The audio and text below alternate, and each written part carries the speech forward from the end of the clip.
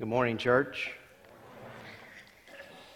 When you watch a video like that, you are reminded of the ultimate sacrifice that men and women have been willing to pay in order to ensure our freedom. And there's no way to express that. I mean, how thankful we are that we enjoy the freedom. You know, you think about the freedom that we have just to come to this place this morning, and how the underground church around the world, they have to literally hide to meet. But we have the freedom here at Grace to be able to come together and to worship the Lord. And so we do owe a great debt to those men and women who gave their lives so that we could enjoy our freedom. And, you know, I just as a wish, I guess I have a wish list with this. I wish that it would be emphasized more in our schools. I don't know. When I was growing up, there was just I guess just a respect, you know, and just a gratefulness. I just don't know that I see that enough in our culture today. So I'm going to get on a hobby horse of mine if I'm not careful. But I just think we need to pray about that. Pray about that for our country. Pray that as believers, we would foremost educate our children in the Word of God. And they're going to find out as they're educated in the Word of God that there's one that paid the ultimate price for our freedom that we enjoy, and that's Jesus Christ.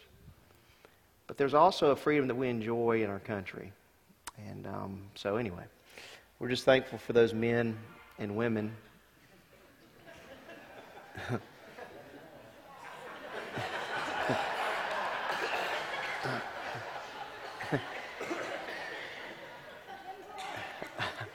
I don't think that was from heaven.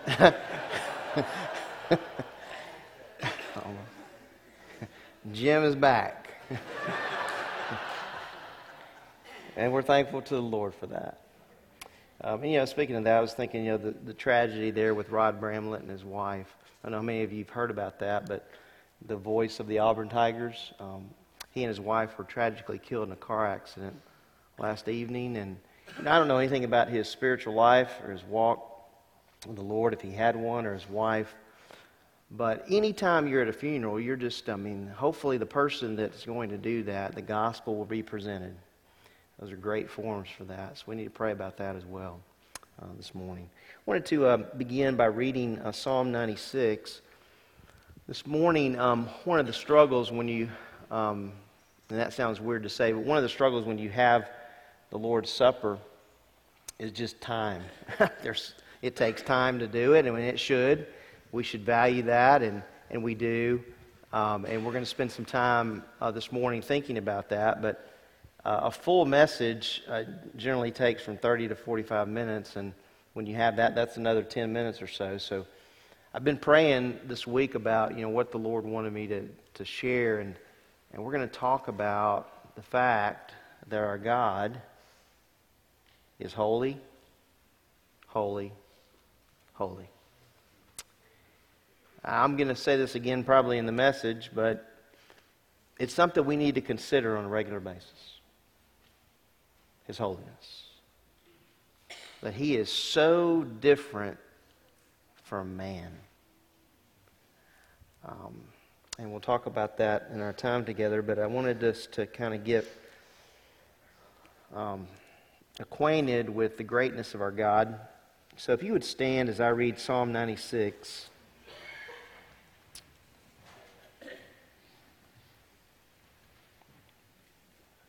The psalmist writes, "Sing to the Lord a new song. Sing to the Lord all the earth. Sing to the Lord, bless His name." So if you ever want a series on what we should do when we sing, we're singing to the Lord.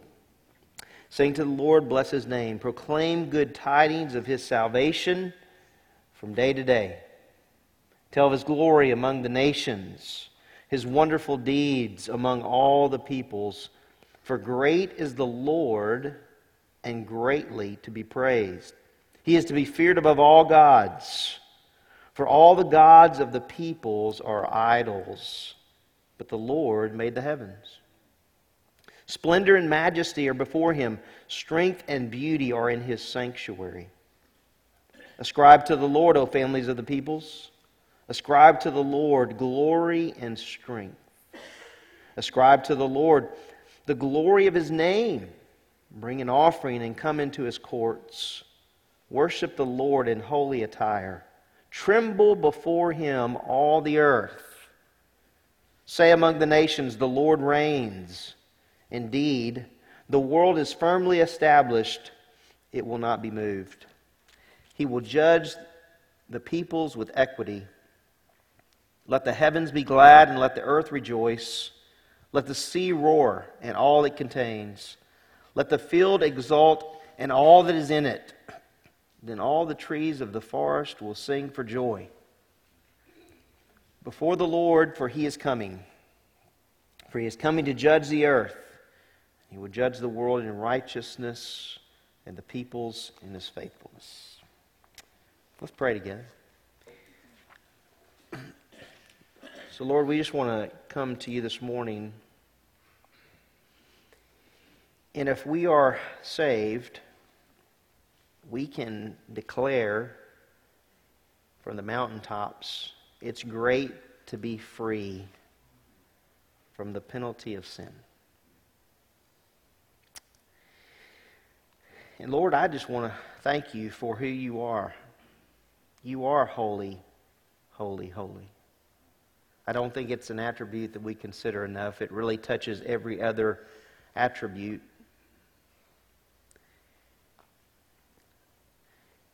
It would be good if we could truly wrap our minds completely around that thought. But we're finite beings, and You're an infinite being. But Lord, Your Word has revealed to us, even through definition of the word holy, what You're like. And so I pray this morning as we consider that, as we come to the table to remember what our Lord and Savior Jesus Christ did for us in His death, burial, and resurrection. I pray, Lord, that our hearts and our minds are pure before You. As I was thinking about that word this week, Pretty heavy word. To truly be pure. I pray, Lord, that this service would honor you. And I do want to thank you personally, Lord, for the freedom that I enjoy in this country. I'm free to be here this morning to worship with my brothers and sisters in Christ. It's a freedom that we probably all would admit we take for granted at times. Lord, for those that aren't here today, traveling, visiting family, we pray for their safety. We don't take safety for granted, but we do at times, I think. And Lord, we remember the Bramlett family. I think if I understand right, they had girls. And that's going to be a traumatic thing for them. I pray, Lord, that their trust is in you. I just pray that you would bring folks alongside of them who have the living hope. Because it's in times like these, Lord, you work mightily through tragedies. And so we just pray for the salvation of those girls if they don't belong to you. We pray for the salvation of our nation. The nation's in rough shape in a lot of ways. To even say it's declining morally, that's not even an accurate statement. It's so far below, and so far below your standard, because your standard is holiness and righteousness. I'm thankful that we can look to you, Lord, that we have your word revealed to us, that we can look at it and by the help of your Spirit understand it and live for you. I pray this morning that our hearts and our minds are here. And for just a few moments, I pray that you would help us to concentrate on you, the only one who is worthy of worship. In the name of Jesus Christ, I pray. Amen. You may be seated.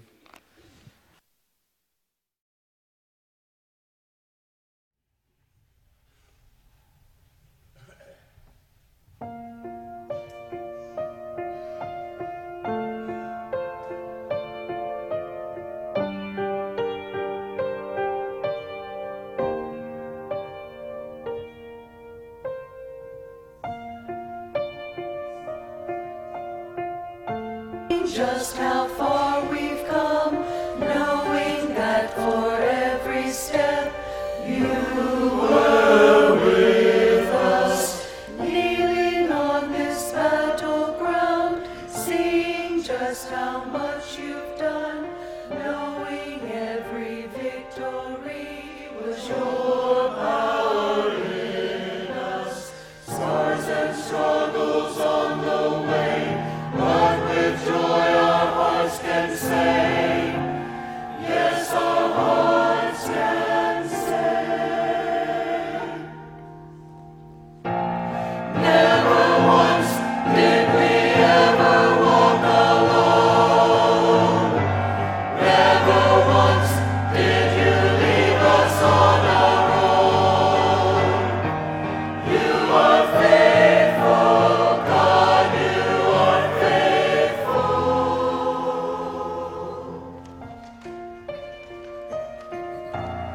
Kneeling on this battleground, seeing just how much you've done, knowing every victory was your power in us. Scars and struggles on the way, but with joy our hearts can say, yes, our hearts can say.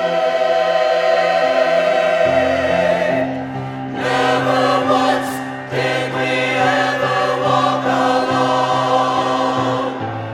Never once did you leave us on our own. You are faithful, God, you are faithful.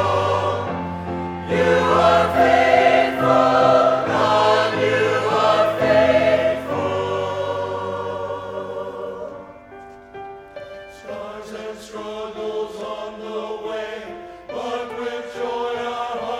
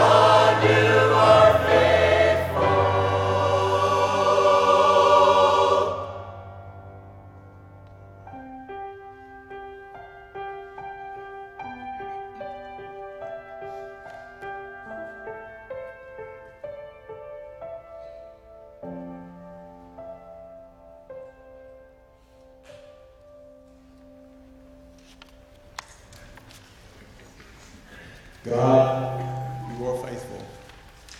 God, you are faithful. You're the only one that we can count on. Wish we could say we could count on everybody else, but we can't. We can count on God, though. He is faithful. He mentioned something about a battleground. How many men and women have been on a battleground? And they were there, and they were crying out to the Lord, but they knew that the Lord was with them through everything. Never once did He leave them. Even if they were ushered into eternity, He was with them. And so we're so thankful that God is a God who never once will leave us alone. He said, I'll never forsake you. I'll never leave you.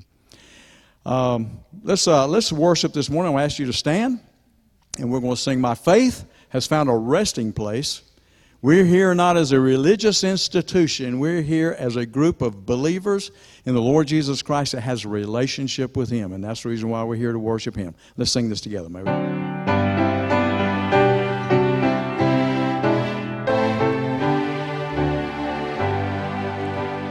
My faith has found a resting place, not in device or creed. I trust the ever-living One, His wounds for me shall plead. I need no other argument, I need no other plea. It is enough that Jesus died, and that He died for me. Enough for me that Jesus saves. This ends my fear and doubt. A sinful soul, I come to Him. He'll never cast me out. I need no other argument, I need no other plea.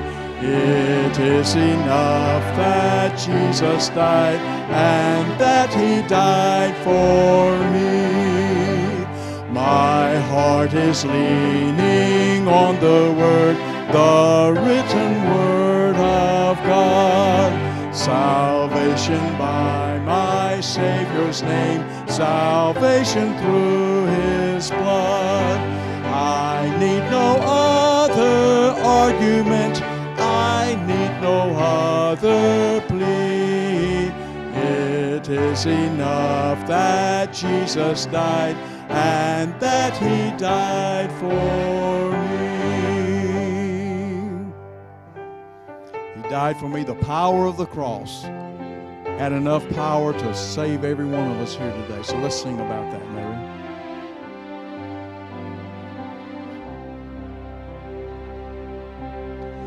Oh, to see the dawn of the darkest day, Christ on the road to Calvary, tried by sinful men, torn and beaten, then nailed to a cross of wood. This the power of the cross. Christ became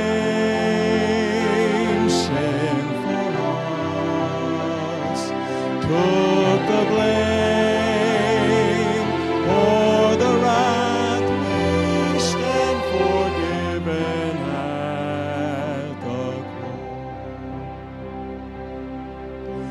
Oh, to see the pain written on your face, bearing the awesome weight of sin, every bitter thought, every evil deed, crowning your blood-stained brow.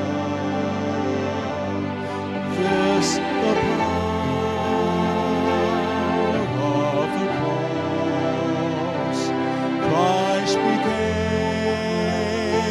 sin for us, took the blame for the wrath we stand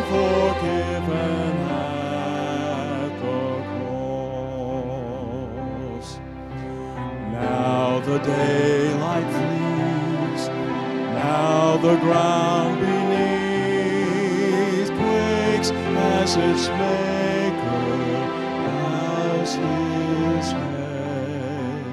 Curtain torn in two, dead are raised to life.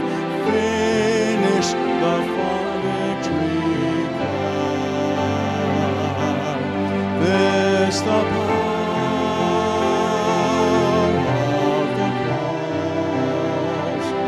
Christ became sin for us, took the blame, bore the wrath. We stand forgiven at the cross. Oh, to see my name written in the wounds, for through your suffering I am free. Death is crushed to death, life is mine to live, won through your selfless love. This the power of the cross, Son of God, slain for us. What a love, what a cost, we stand forgiven at the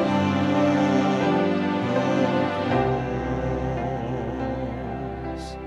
Let's bow our heads, please. Lord, we just thank you. Thank you for the cross. We thank you that we stand forgiven at the cross. Lord, as those that were doing the terrible things to you, Lord, you looked down and you said, Father, forgive them, for they know not what they do. And Lord, we know that our sin was the same sin that put you there. And Lord, you paid the price. And God, how grateful you are today, we are today for what you have done. God, we just ask you that you would just speak to our hearts today, Lord, as we continue in our service, as our pastor brings the message that you've given to him from your word, Lord, that our hearts would be open to the truth, and God, that we would commune with you later on, Father, and have a wonderful time together around your word and around the bread and the cup. And Lord, just make this a special time as we go forward in the service today.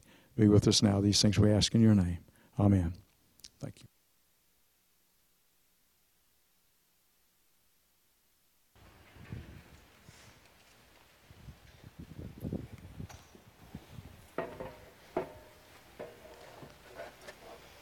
So Jordan and Hannah and the kids are on their way. They should be here this afternoon sometime, and I think they're unloading some things tomorrow morning. I think some of you guys are helping for that. And then if you just want to help, you're just like, I just love picking up heavy things, and I just want to be a part of that. You know, no pressure, youth, Luke, and those guys. But Jerry Peterson is right over here. Jerry, want to put your hand up? See, that's Jerry. And y'all can see him. I won't name everyone over there that I'm looking at. Just name one just to kind of get us going. But I know that Jordan and Hannah would much appreciate it. We look forward to them being with us. I think Jordan's going to be a tremendous addition to our staff. And Hannah obviously is in a great role of support, and we appreciate all the talents and gifts that God has given them, and we look forward to seeing what the Lord's going to do through this young man. I was young once, and I remember I had more energy than I do now, although I still have pretty good energy. I'm playing in an old man softball league on Tuesday mornings, and no, nothing toward you, Earl. I mean, you're a young guy, but anyway. We do want to pray for them as they drive today for their safety, and that the Lord will get them here to us. Also, wanted to make mention of the challenge I've been giving you in terms of reading through the Scriptures, and I think it's good that we do that together as a family. I kind of want to add something to that. today. And I'm going to give you my email address and my cell phone number. And if you have any thoughts or comments as we're working our way through Genesis, please feel free to email me, and I'll have somebody respond to you. No,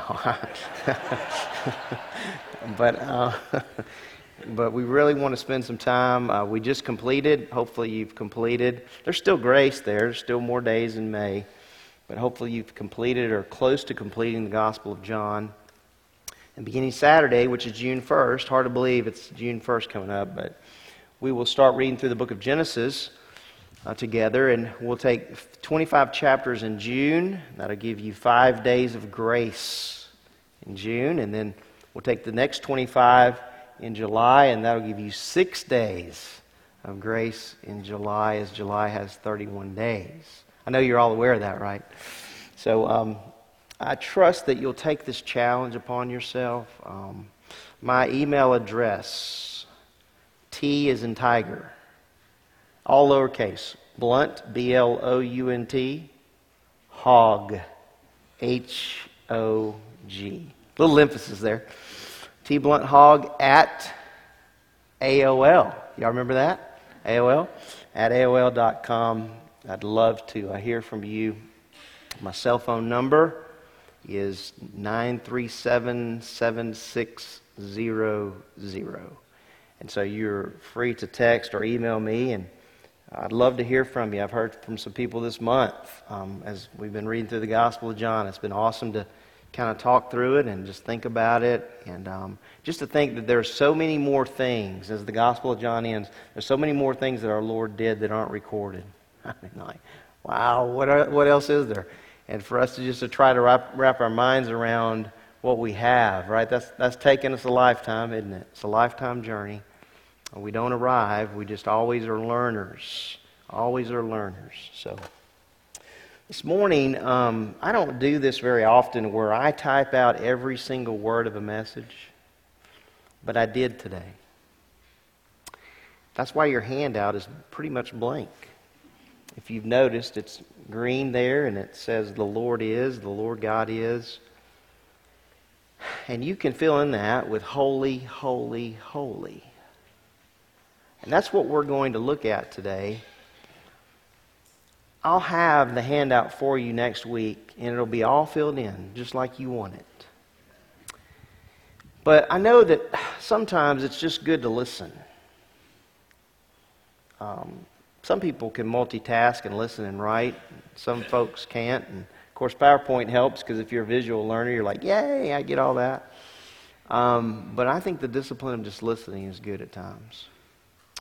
And some of you will take notes today, and you'll say, hey, Thad, next week after I give the handout, hey, you didn't include this, and that'd be fine. I'll make the corrections. But I wanted us to consider this attribute of God from the standpoint of definition. You know, the Hebrew word and the Greek word. Now, when you do studies like that, you're all over the Bible, right? I mean, you're not just in one verse or one section of Scripture, but you're literally all over the Bible. I want to ask you a few questions before we start this morning. What is your personal view of God? I mean, if you had to put on that sheet of paper, the Lord God is, what are you writing? That could be like your assignment for this afternoon, right? What is your personal view of God? Question 1, where do you land the plane in your understanding of who He is? Are you allowing, third question, the Word of God to frame your understanding of Him? Now you think, well, that's kind of a silly question. No, it's not. How many times have you heard someone say, I believe the Lord is this, or I feel like God is this way? And have you ever had that happen to you, and then you're like, whoa, where are you getting that? So we have to allow the Word of God to frame our understanding of who God is. Period. He has given us His full revelation. So when someone says to me, Thad, I really feel like God is this, my response is, where did you get that? Where'd that come from? Because ultimately, the authority This is the Word of God. We find out who God is through studying this book. Isn't that great? And you're going to live, if you live a normal life, a long life, you're going to have plenty of opportunity to open this book. And one of the discoveries that you're going to have is that God's Word says that He is holy, holy, holy. One theologian said this: our culture does not help us to smash our graven image of the casual God. Think about that. Our culture does not help us to smash our graven image of the casual God. Our culture proclaims that God must be the essence of tolerance, that He is chummy rather than holy. But what does the Bible say? The Bible says He is holy, holy, holy.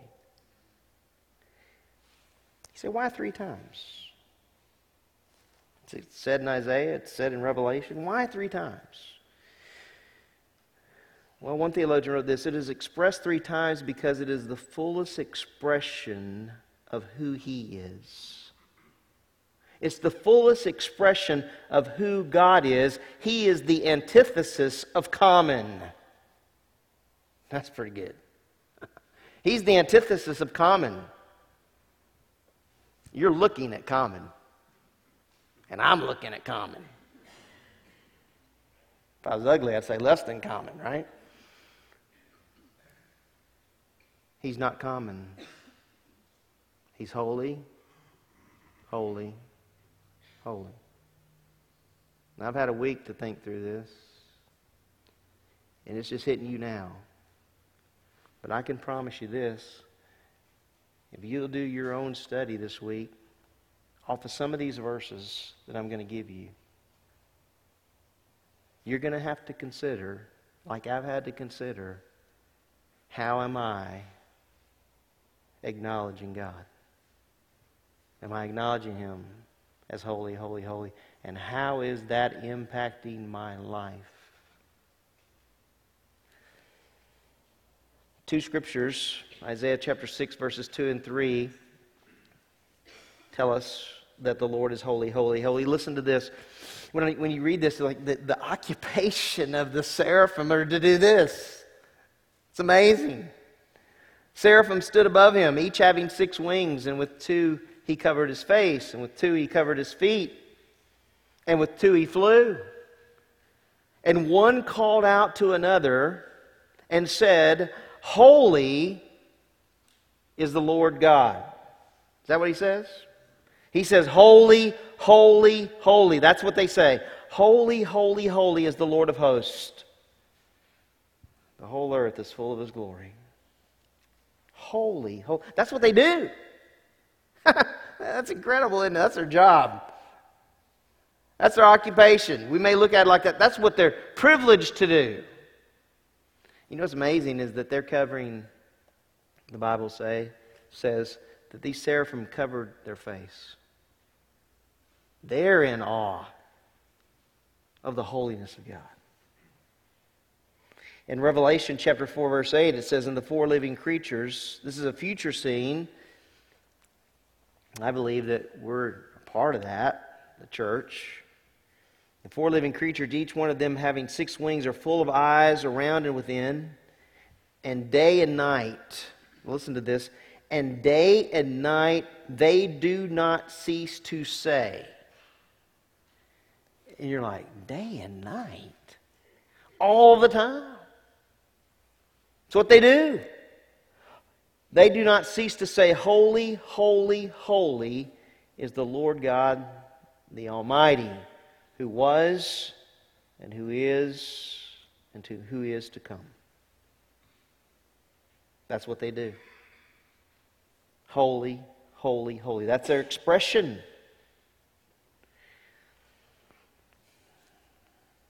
I put this for our consideration. God's holiness reminds us of how much unlike God we are. Are you listening? God's holiness reminds us of how much unlike God we are. Let me give you the definitions of the Hebrew term and the Greek term for holiness. The Hebrew term for holy is kodesh. Kodesh. It's used some 431 times in the Old Testament. That's a lot of times. And that's not including the word for holiness. That's just the word holy. Some 431 times. And in relationship to God, the word holy stresses this: holy, pure, sacred, set apart from His creation. That's the idea of the Hebrew word. It relates to purity, being set apart from His creation, being sacred, being holy. I put this in my notes. The idea is that He's not just a notch above man. And that's, quite honestly, at times how people treat Him. He's just a little bit better than me. Well, no. According to the definition, He is separate, separate, separate from you and from me. The Greek word for holy is the term hagios. Isn't that a cool term, hagios? It's used 180 times in the New Testament, and that's not including the word for holiness again. It's just the word holy, 180 times. The meaning kind of mirrors that of the Hebrew term. It stresses His purity and Him being set apart. His purity and Him being set apart. So there's primarily two emphases when studying these terms. And this is how I broke it down. First of all, we have to consider His greatness. His greatness. I want you to take your Bibles and go to Exodus chapter 15, and we're going to get there in just a moment. But I want you to listen to this. God's greatness. So when we think about the holiness of God, it primarily lines up under two headings. First of all, His greatness. I mean, think about how many times we just say something's great. This is great, that's great, this is great. I do the same thing. Steak is great. Amen? Steak is great. Barbecue is great. Sweet tea is great. Remember one time going to Ruby Tuesdays years ago, and they ran out of sweet tea. How do you do that at a restaurant? I want what is great. I want sweet tea, right? Because sweet tea from the South, there's nothing like it. But they didn't have it. That's not great. But we use that term, we throw that term around a whole bunch. But I want us for this morning, for our consideration, to think about the fact that God is great. He's the one who is great. Meaning this, He is totally set apart. He's far above all. As one theologian stresses, He is in a category all by Himself.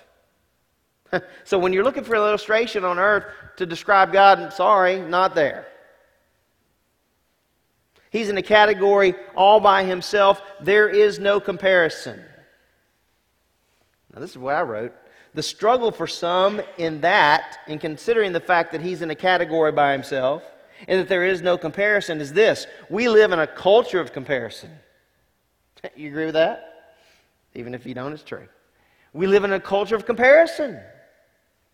We compare our looks with the person next to us. Right? We compare our kids with others. Well, my kids, right? We do that. We compare our house to others. In general, we tend to compare ourselves with others. That's just the truth. And I'm right there with you in the boat. In fact, I wrote this: we tend to look across, meaning horizontal, and not up. So when we consider the issue of holiness, we're not looking across. We're looking up. Because He is so different. Guys, think about this. We're going to come to the table this morning and remember that one day we get to enter into the presence of God because Jesus Christ paid it all. Think about that. for an eternity. The Bible tells us in 1 John, we're going to see Him face to face just as He is. Can you fathom that? I can't. It's only because of grace. Wow. The Word is clear. There is no one like God. I want you to listen to some of these verses that express that. You can write these down. You'll see them in your handout next week that I hand out to you. Psalm 71:19. Listen to what the psalmist says. For your righteousness, O God, reaches to the heavens. You have done great things, O God. Who is like you? Just for an exercise this afternoon, just go through the Word and list all the great things that God did for the nation of Israel. Your hand will hurt. Wow, what a great God we serve. Then you can even make a list of all the things that our Lord did when with His disciples. All the great things. All the great things that the Lord did in His church as we have record of it. And all the great things that the Lord does for us now. And then you'll go to bed because you'll spend all day and you're still not finished with the assignment. Guys, how do we express? We have it right here in the book. The greatness of our God. The psalmist says in Psalm 113:5, who is like the Lord our God? Answer, no one is like the Lord our God. Who is enthroned on high? Who humbles himself to behold the things that are in heaven and in the earth? I like what Isaiah 44 says. Listen to this. Isaiah 44, 6 through 8. Thus says the Lord. Now listen to these words.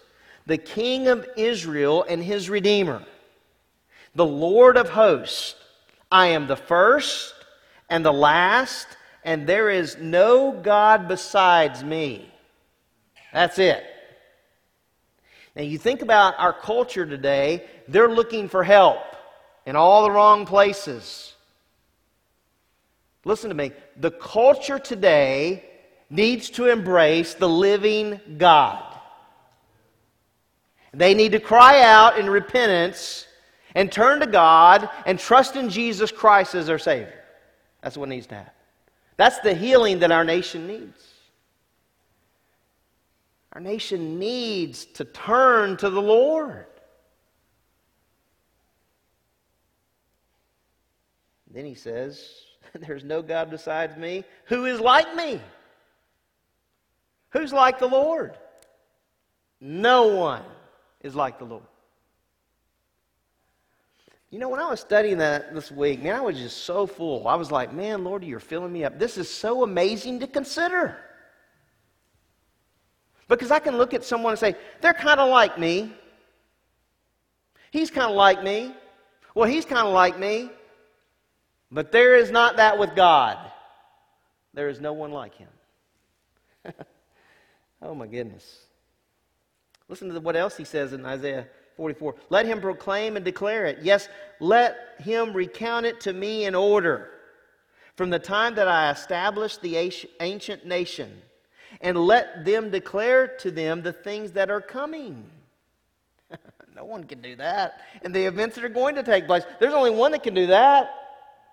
Listen to me. There is only one that knows your today, the rest of it. And your tomorrow, and your next week. And I truly grieve. When you hear about an accident like happened to the Bramlett family, I guarantee you their thought was, I'm going to be home soon. We don't ever know. I don't know if I'm standing up here for the last time, and I don't know if you're sitting there for the last time. Who do we think we are? I got to think about it. I was like, well, Lord, who do I think I am? I'm not in charge of all my days. You are. And you know what? He knows every one of them. And He knows the number of hairs on my head. Even though they are less and gray, He knows. Quit laughing. A few years ago, my lady who does my hair, she said, Dad, do you want to color your hair? No. I said, the Lord's doing that for me.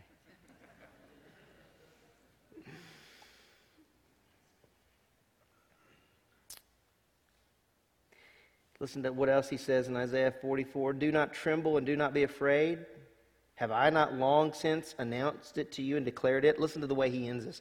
And you are my witnesses. Is there any God besides me? He's letting Israel. Listen, Israel, you are blessed. You're a chosen people. There is no one like me. All these other gods, using the word puny, they're puny. They're not real. They have no life in them. They're not from everlasting to everlasting. They're not eternal. They're not self-existent. He says, and you are my witnesses. Is there any God besides me, or is there any other rock, capital R? I know of none. My friends, listen to me. There is only one self-existent, eternal God, and that's the God of the Bible. So, well, there's a great illustration here of His greatness. And the Lord brought my mind to Exodus 15. And do you know the greatness is illustrated in a song? It's a song. It's a song of a bunch of people who crossed the Red Sea. Imagine how great that was to witness that. The waters parting, the wall of waters. Can you imagine what it must have been like? Oh my goodness. Well, the song of Moses in Israel goes this way. Now I want you to underscore, highlight whatever it is you do.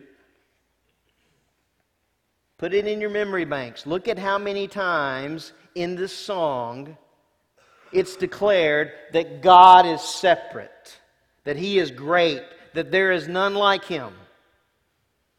Guys, listen, you think, well, what should we be singing on Sundays? That's what we should be singing. There's no one like God.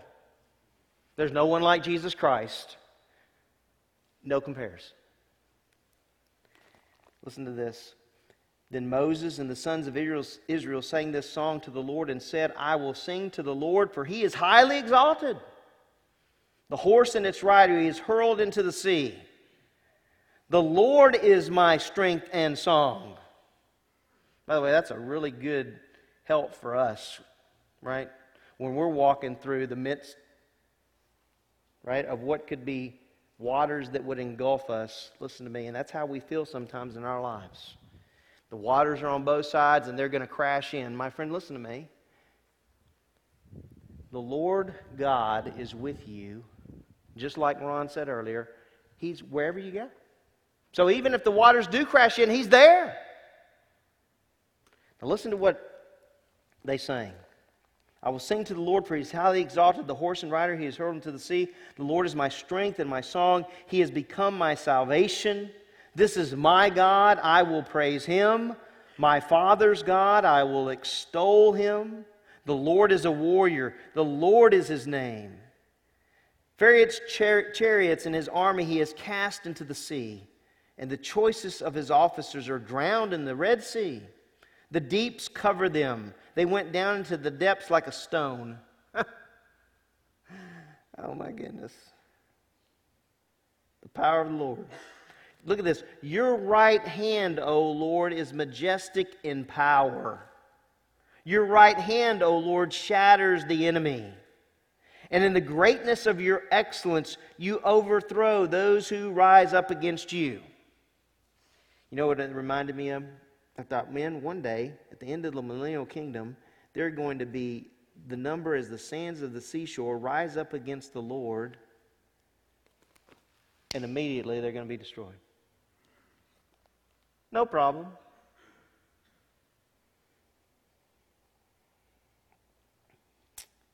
Look at this, verse 7. In the greatness of your excellence, you overthrow those who rise up against you. You send forth your burning anger, and it consumes them as chaff. At the blast of your nostrils, the waters were piled up. The flowing waters stood up like a heap. The deeps were congealed in the heart of the sea. The enemy said, I will pursue, I will overtake, I will divide the spoil. My desire shall be gratified against them. I will draw out my sword. My hand will destroy them. And look at verse 10. Here it is. Here's greatness. You blew with your wind. Have you ever just like read a story in the Bible? You're like, I wish I was there.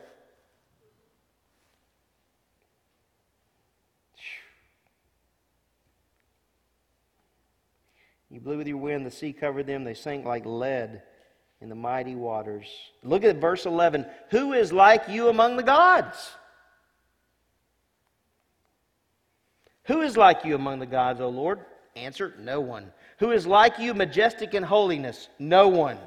Awesome in praises? No one. Working wonders? No one. There is no one to compare him to. You stretched out your right hand, the earth swallowed them. In your loving kindness you have led the people whom you have redeemed. In your strength you have guided them to your holy habitation. The peoples have heard, they tremble. Anguish has gripped the inhabitants of Philistia. Then the chiefs of Edom were dismayed. The leaders of Moab, trembling grips them. All the inhabitants of Canaan have melted away. Terror and dread fall upon them. Look at this. By the greatness of your arm, they are motionless as stone. Until your people pass over, O Lord. Until the people pass over whom you have purchased. You will bring them and plant them in the mountain of your inheritance, the place, O Lord, which you have made for your dwelling. The sanctuary, O Lord, which your hands have established. The Lord shall reign forever and ever. Amen? By the way, even if you don't say amen, He's reigning forever and ever. For the horses of Pharaoh with his chariots and his horsemen went into the sea, and the Lord brought back the waters of the sea on them, but the sons of Israel walked on dry land through the midst of the sea. Miriam the prophetess, Aaron's sister, took the timbrel in her hand, and all the women went out after her with timbrels and with dancing. Wouldn't you? Yeah, you would. You ever danced in the aisles? Yeah, you have. When Alabama scored a touchdown or Auburn scored a touchdown, you have. And to think about what these guys had come through. My goodness. Look what it says. Miriam answered them, "Sing to the Lord, for He is highly exalted.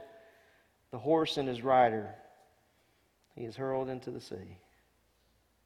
My friends, listen to me. There's no one like God. He is great. But we have to move on with time.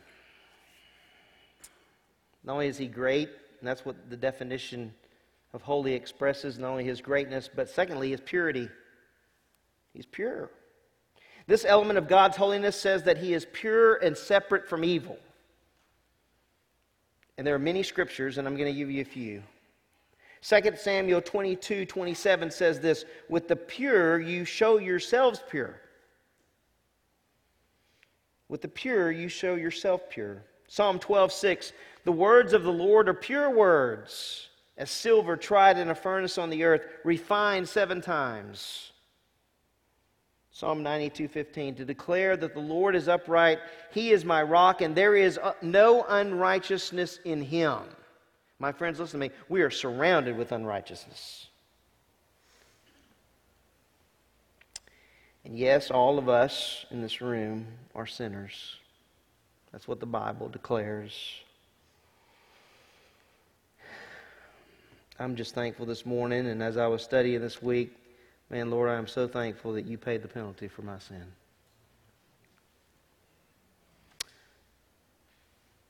Habakkuk 1:13. You can find that book this afternoon. "Your eyes are too pure to approve evil, and you cannot look on wickedness with favor." And you know, there's something that we say a lot. I'm saying we do this. Man, it looks like they're getting away with. No one's getting away with anything. Oh my goodness. Don't forget there are judgments to come. You do know that, right?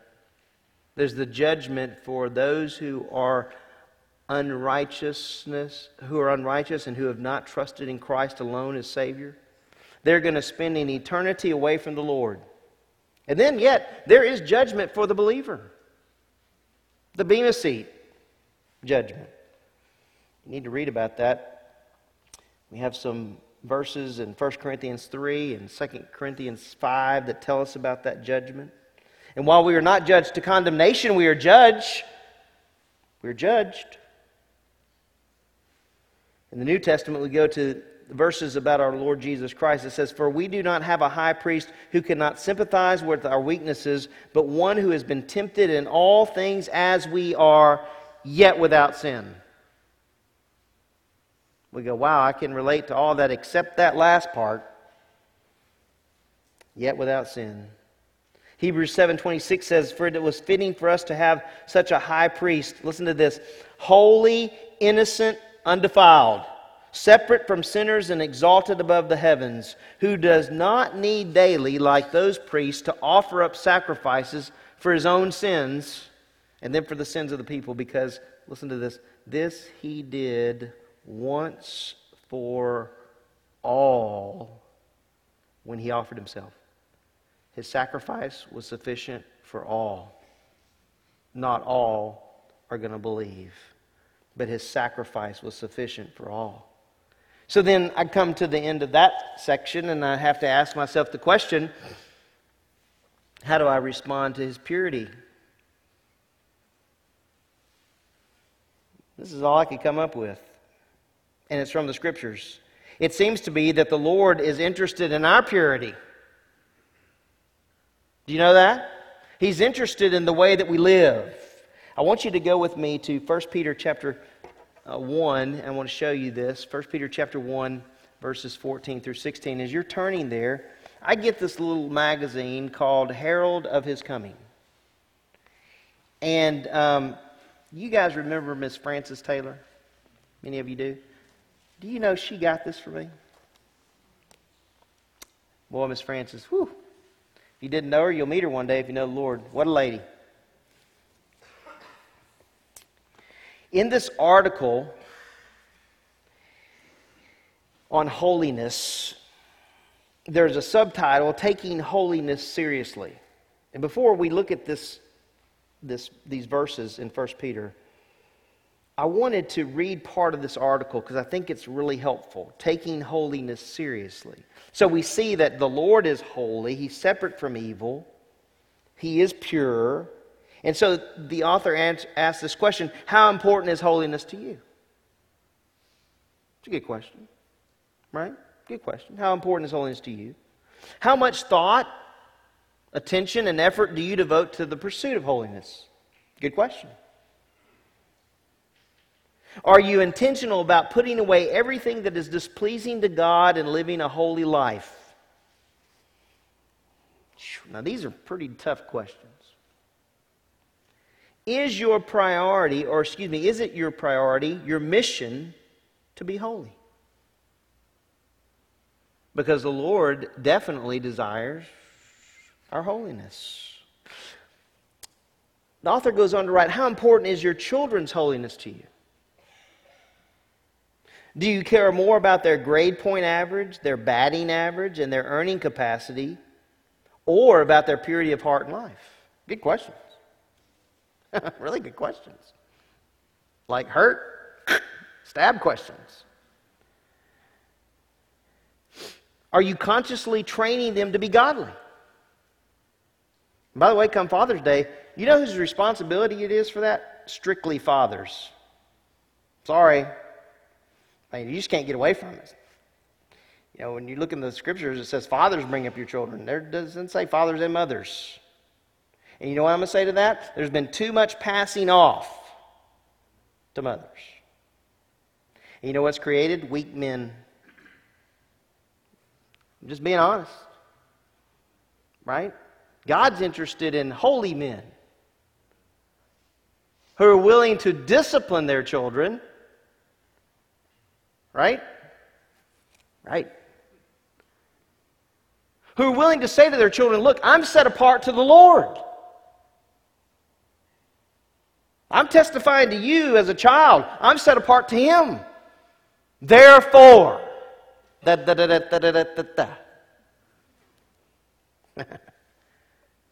was that? All right. There's a show that went like that. Bonanza. It's amazing what you think about when you don't write it in your notes. Listen to this. Continues to write, does their sin drive you to your knees? I'm going to tell you this as a parent. It will. My thought was when my kids turned 18, I'd say, see ya. Guess what? They're still living life. And there's hurt, and there's pain, and there's godlessness. Man, I don't have enough time today. Does it cause you to plead with God to give your children a heart for righteousness? That's how we need to be praying. Lord, help my children to desire righteousness and to plead with them to repent. How concerned are you about the holiness of the body of Christ?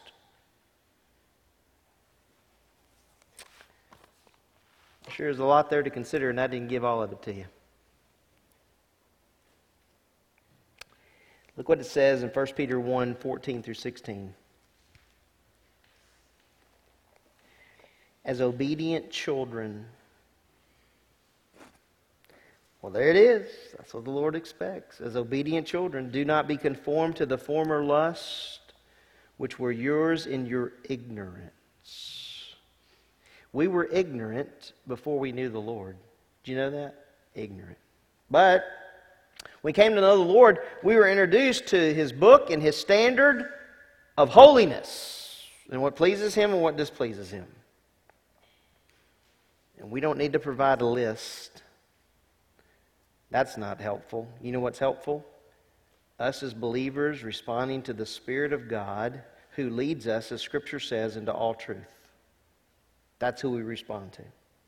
Because if we give each other a list, we chunk the list. It becomes legalism. But we say this, Lord, we want to be led by your Spirit. We want to be holy as you are holy. Help us in our thinking. So he says, as obedient children, do not be conformed to the former lusts which were yours in your ignorance, but like the Holy One who called you. He's the one that called you. He's the one that saved you. Be holy yourselves in some of your behavior. Well, we wish it read that, right, sometimes. We'd feel better about ourselves. But it says here, man, there's no wiggle room. It's like, where is the wiggle room? Be holy yourselves in all your behavior. All of it. And by the way, I'm not your policeman. And you're not mine. Guys, listen, we need to, as a New Testament church, rely on the Spirit of God and His leading in our lives. He'll do it. If you don't need to be there, guess what's going to happen? He's going to convict you.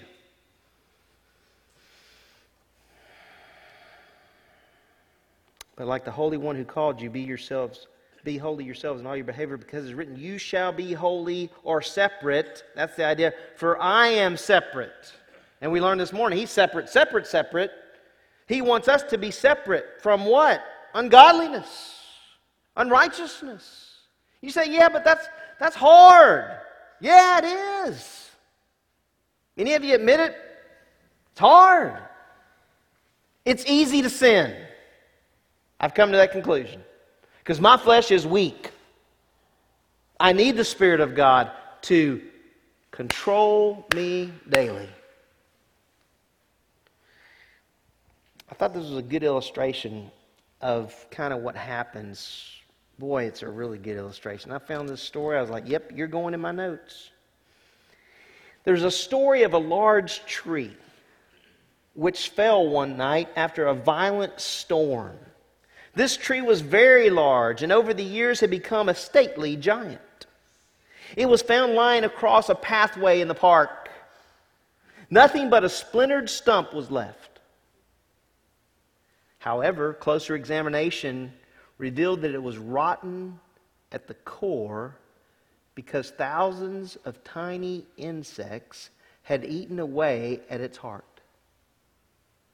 The weakness of that tree was not brought on by the sudden storm. It began the very moment the first insect nested within its bark. Man, I thought, boy, boy, boy. That's what happens to us, isn't it? Those insects get in there and they start nibbling away at us. So I wrote this, with the help of the Holy Spirit, let's be very careful to guard ourselves, to guard our purity. I want to close this morning with a couple of paragraphs here. It may be for some of us this morning we need to do a reset and consider again the holiness of God. That we need to confess our sin, that there's sin in our lives that we've just let go on. We need to confess and call it what it is. Do you know that the word confess means agree? I agree with God, it's sin. You don't have to say it out loud. You can say it to the Lord right where you are. Lord, I agree this is sin. This has been in my life. I've been doing this. I've been thinking this. I confess it to you. The great part is, like John said, He's forgiving. And He's faithful to forgive. But then I put this. For some of us, it may be a reset. And for others, it may be the fact that you're just not saved at all. That you haven't embraced the Lord Jesus Christ and His redemptive work on the cross. You see, we don't just believe in Jesus Christ. We believe in what He did for us. The demons believe, and they shudder, the Bible says. But we believe in the redemptive work of Jesus Christ on the cross at Calvary, that it paid in full my sin. That's what I believe.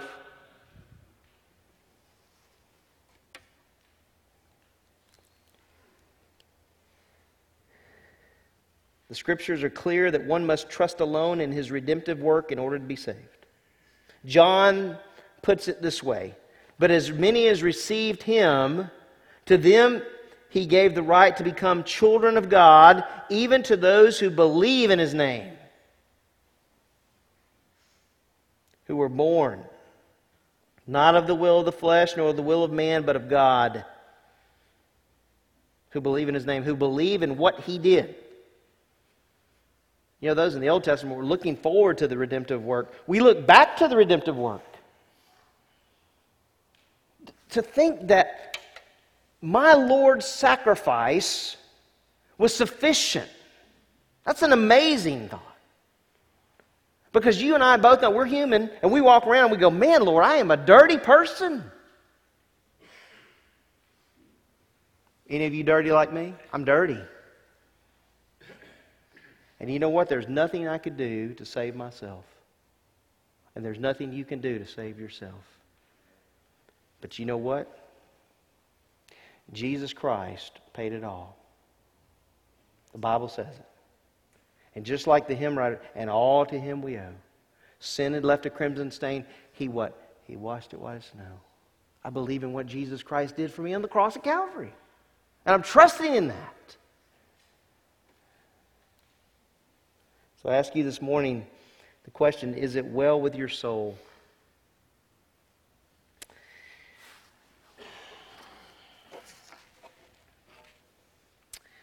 There's a story of the man, and I know it's been read from the pulpit before, but hey, look, we have short memories. So I'm going to read it to you again. The story about the hymn, "It Is Well With My Soul." Have you ever really looked at the words of that hymn? The third verse, my favorite. I say favorite. It's really, we say that word a lot too. It's one of my favorites. The third verse of that hymn reads this: "My sin, oh the bliss of this glorious thought. My sin, not in part but the whole, was nailed to" what? The cross. "And I bear it no more." Whew! Man! And all God's people said, praise the Lord. Praise the Lord. Oh, my soul. So how'd that hymn come into being? Well, I'll tell you. It's a pretty incredible story of how this happened. a man in Chicago who was a prominent lawyer, who had a business that was thriving. He owned several properties throughout the city, and he and his wife had 4 beautiful daughters and 1 son. Life was more than good. It was blessed. But faith, no matter how great, does not spare us from adversity. Horatio Spafford hit the pinnacle of his profession and financial success, and when he did, things began to change. It began with the tragic loss of their son. Not long thereafter, the Great Chicago Fire destroyed nearly every real estate investment Horatio owned. Just a few years later, in 1873, Horatio decided to treat his wife and his daughters to a much-needed escape from the turmoil. He sent them on a boat trip to Europe with plans to join them shortly after wrapping up some business in Chicago. Just a few days later, he received a dreadful telegram from his wife. "Saved alone," it said. It bore the excruciating news that the family ship had wrecked and all 4 of his daughters had perished. Horatio was on his way to meet his heartbroken wife, passing over the same sea that had just claimed the lives of his remaining children. Now get this, all of his kids are gone. I was thinking about Job. I was reading this. It was then that he put his pen to paper and the timeless hymn was born, beginning with the words, "When peace like a river attendeth my way, when sorrows like sea billows roll, whatever my lot, thou hast taught me to say, it is well with my soul." Is it well with your soul today? I trust it is. I want you to listen to this song by Chris Tomlin.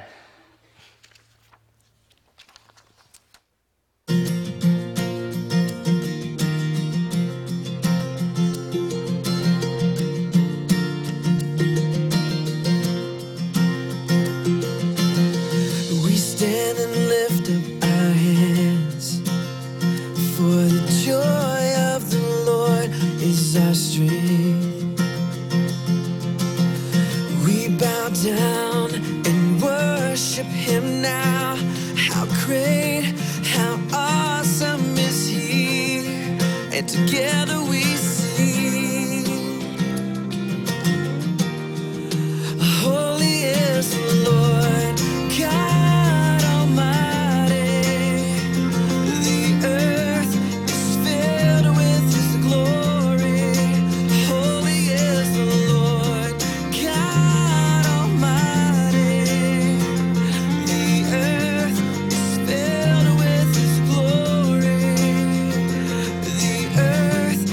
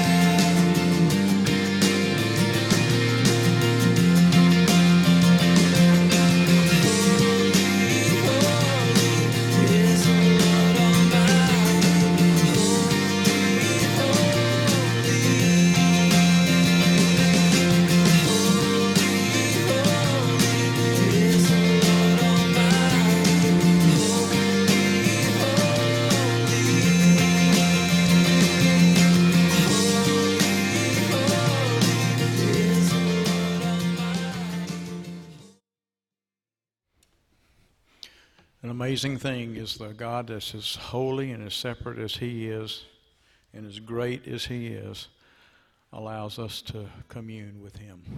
That's what this song's about. Sing along with us, you would.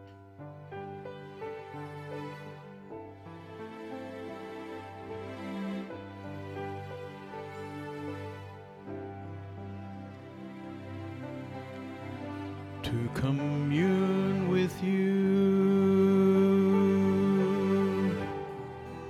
is what my heart desires. To commune with you is when my spirit breathes, when I'm in the presence of your holiness. To commune with you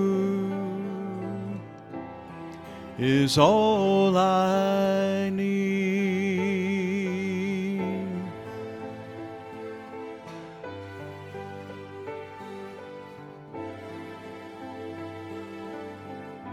Fill me with your love, cleanse me with your fire, change me through your presence, and upstore me. For there's no greater love that fulfills my soul. There's no greater need I have than to commune